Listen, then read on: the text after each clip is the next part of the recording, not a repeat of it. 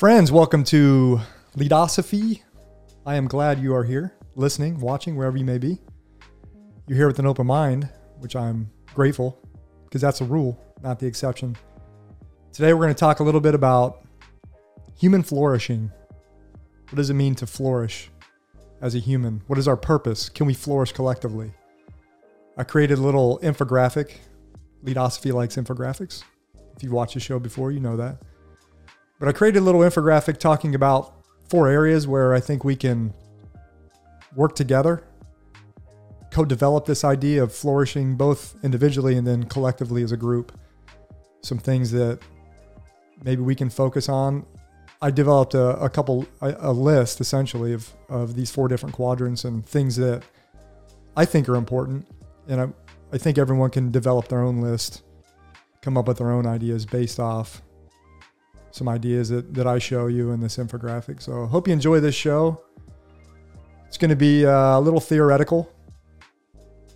I'm going to introduce Harvard's Human Flourishing program. I'm going to show you the website and just kind of read some basic description of human flourishing, what it might mean, and then we'll dive into the infographic. So hope y'all enjoy this show. Here we go. Are you ready to permanently fuse leadership and philosophy? Then a word of caution. You are about to enter the fully abstract yet wholly concrete realm of Leadosophy. Our ideas are not always so clear and distinct. To validate this proposition, we welcome the host of Leadosophy, Tim Woody.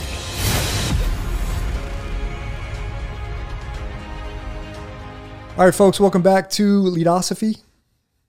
If you are watching, I have a website up. It's called the Human Flourishing Program at Harvard's Institute for Quantitative Social Science. And I stumbled across this website a few weeks ago when I was doing some research on human flourishing, and I was thinking about flourishing kind of in your personal life, flourishing in your professional life. How do you come about this process of human flourishing? Is it something you pursue? Is it a byproduct of just the normal day-to-day pursuits of our activities, things we enjoy, actualizing our potential? How does human flourishing come about? And the mission of the Human Flourishing Program at Harvard is founded in 2016. The Human Flourishing Program at Harvard's Institute for Quantitative Social Science aims to study and promote human flourishing and to develop systematic approaches to the synthesis of knowledge across disciplines. And if you're a watcher or listener of the show, you know Leadosophy is all about knowledge seeking, knowledge acquisition. But what is human flourishing? I think everyone has their own idea of human flourishing. I think everyone pursues this idea.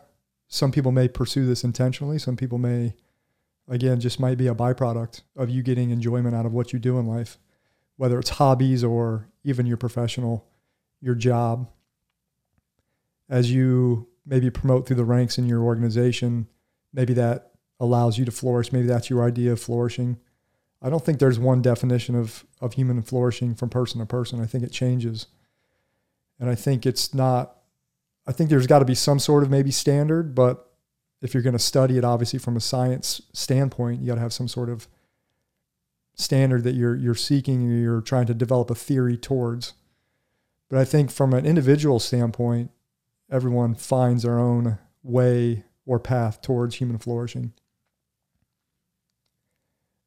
Reading from their website, Harvard's program accomplishes their research, their science, by considering a number of important topics relevant to human flourishing, which may include family, friendship, virtue, community, work, beauty, forgiveness, religion, purpose, and meaning. Their program aims to bring together knowledge across disciplines and attempt to integrate such knowledge into a coherent whole with the goal of better understanding of and a capacity to promote human well-being. So you see there very subtly, they interchanged human flourishing with human well-being.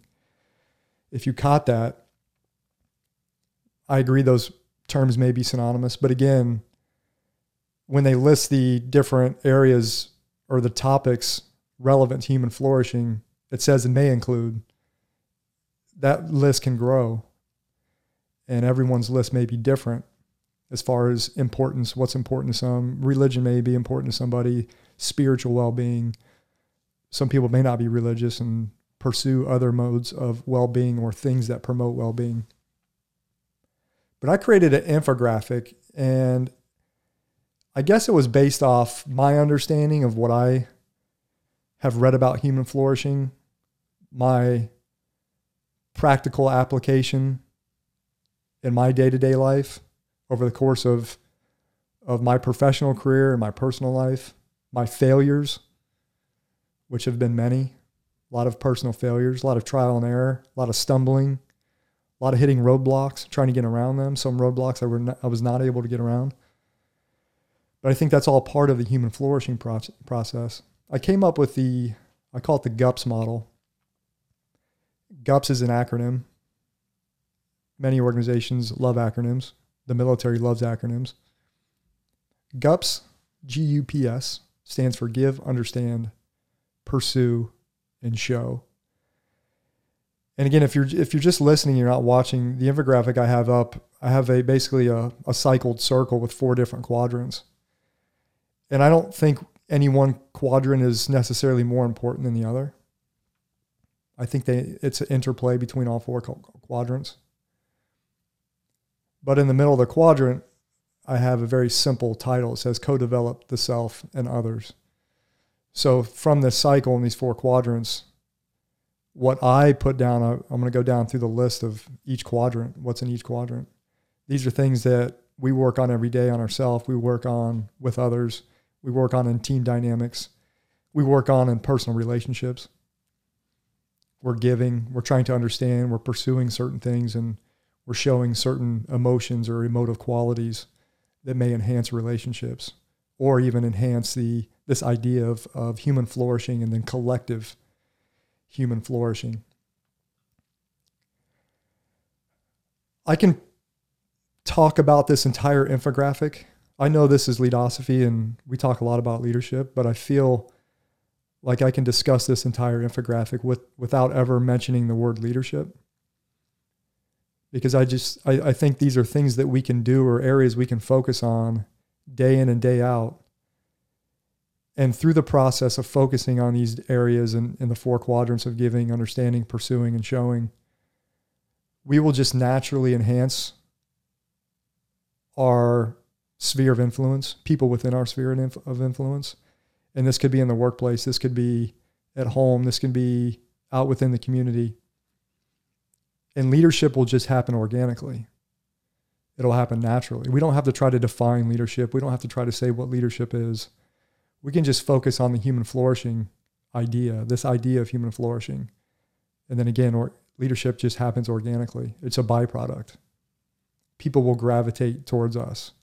You'll gravitate towards a certain leader if they're promoting some of these ideas. So again, 4 quadrants. Within the first quadrant of giving or give of the GUPS acronym. And again, I want to stress that everyone's list might be different. These are some things, right? Some ideas that I just came up with for each quadrant. But I think in our day-to-day lives, again, whether you're in the workplace setting or you're at home or in a community, and this is kind of, I guess, a kind of play off servant leadership. You know, servant leadership is a theory. It's a theoretical model of how people may lead from a very servant frame or angle, always trying to give more than they take. I think that's important. You can't always give. You know, if you're giving, someone has to be taking.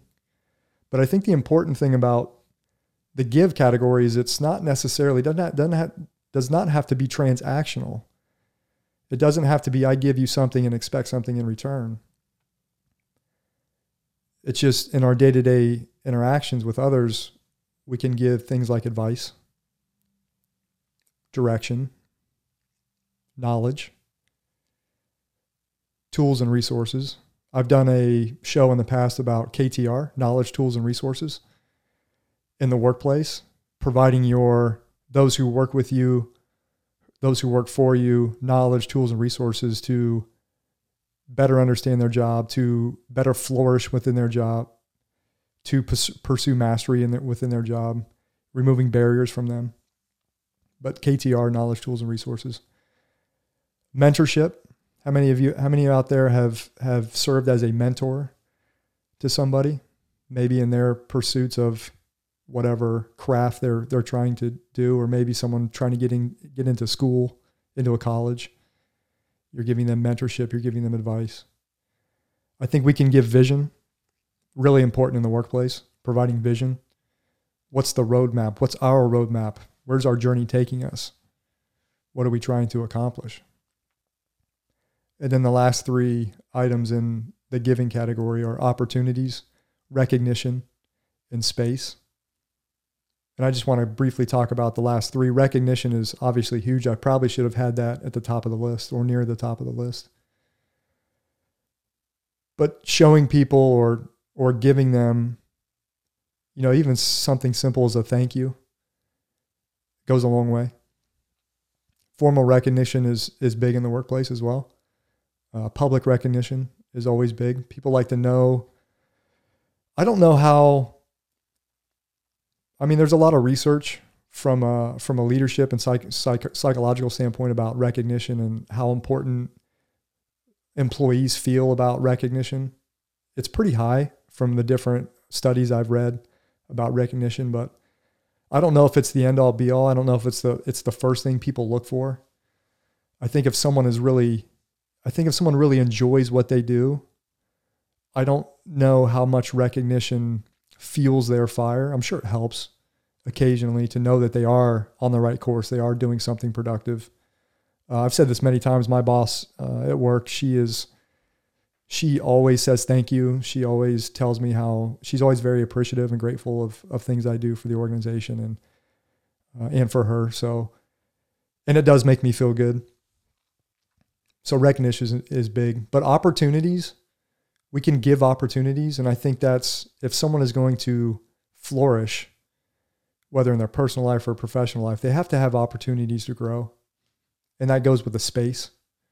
They have to have the space and the opportunities to grow. You got to give them space to try new ideas, to fail. I think that's important. Failures are important. We don't like to fail.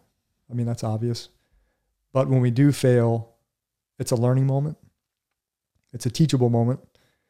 And we can grow from those experiences. So those are the 10 ideas I have in the give category. If we move over to the U, which stands for understand, I have on the list values, assumptions, processes, behavior. And by behavior, I mean, why do humans do what they do? And obviously this is very into social science, psychology, things like that. But when we are constantly around other humans, especially in the workplace, I think it's pursuing knowledge. I've talked about pursuing knowledge, but understanding why we do what we do. And we all know that humans don't always act rational.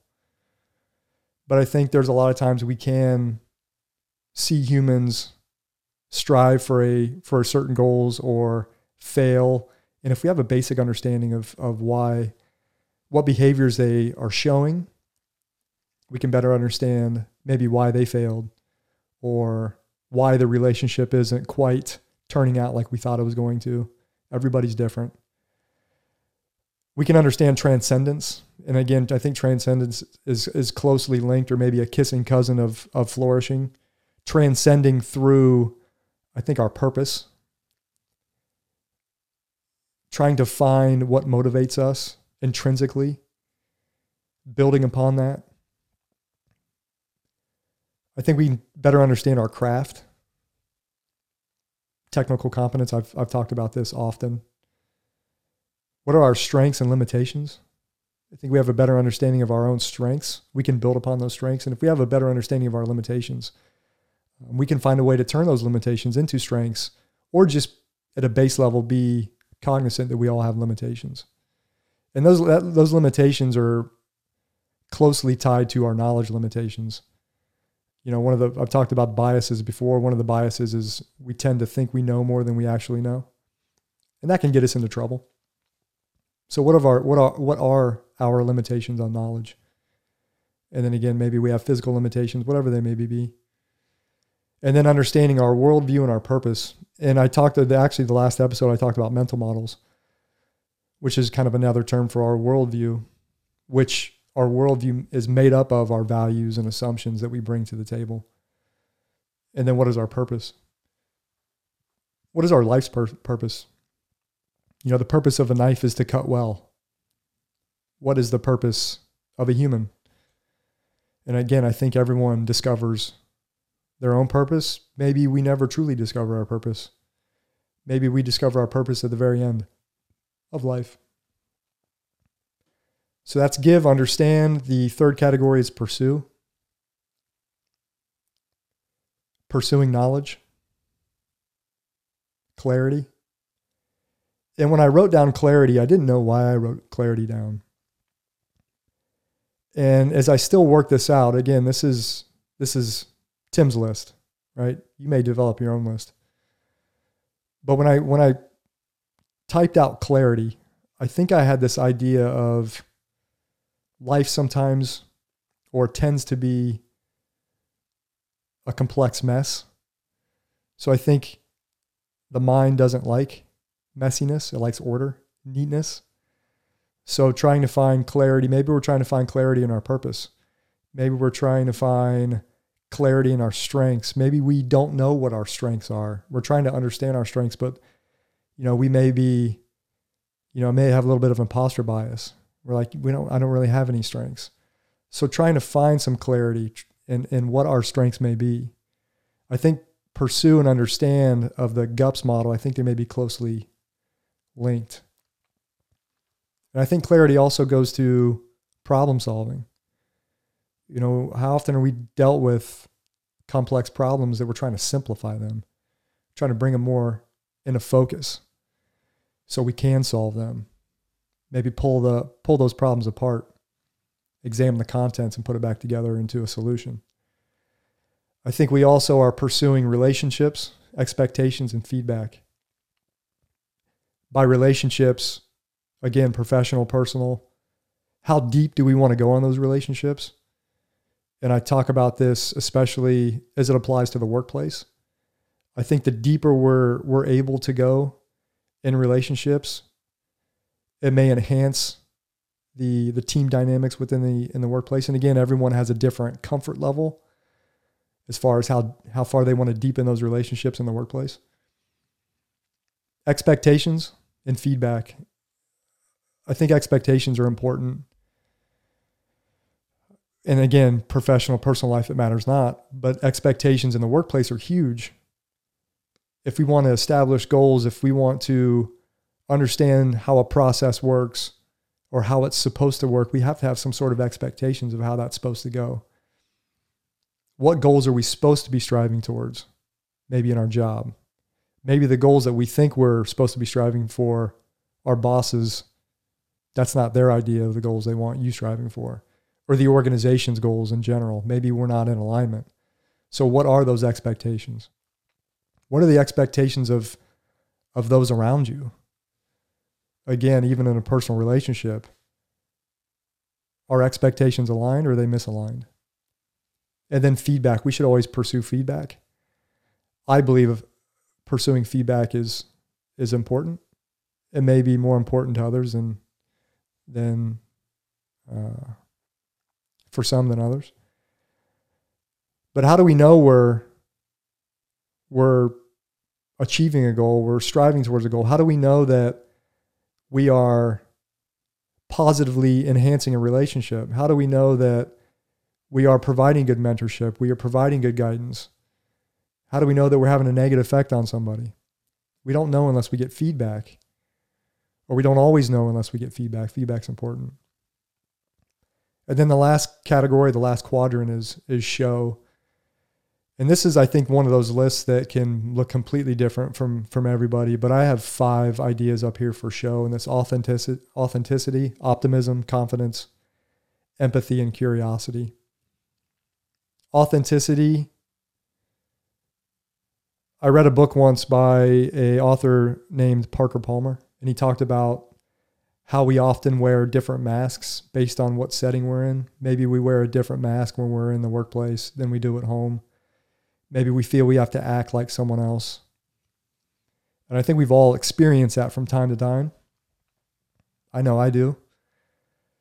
How can we more closely align the one mask, or just take our masks off completely and just be who we are and not be afraid to be who we are?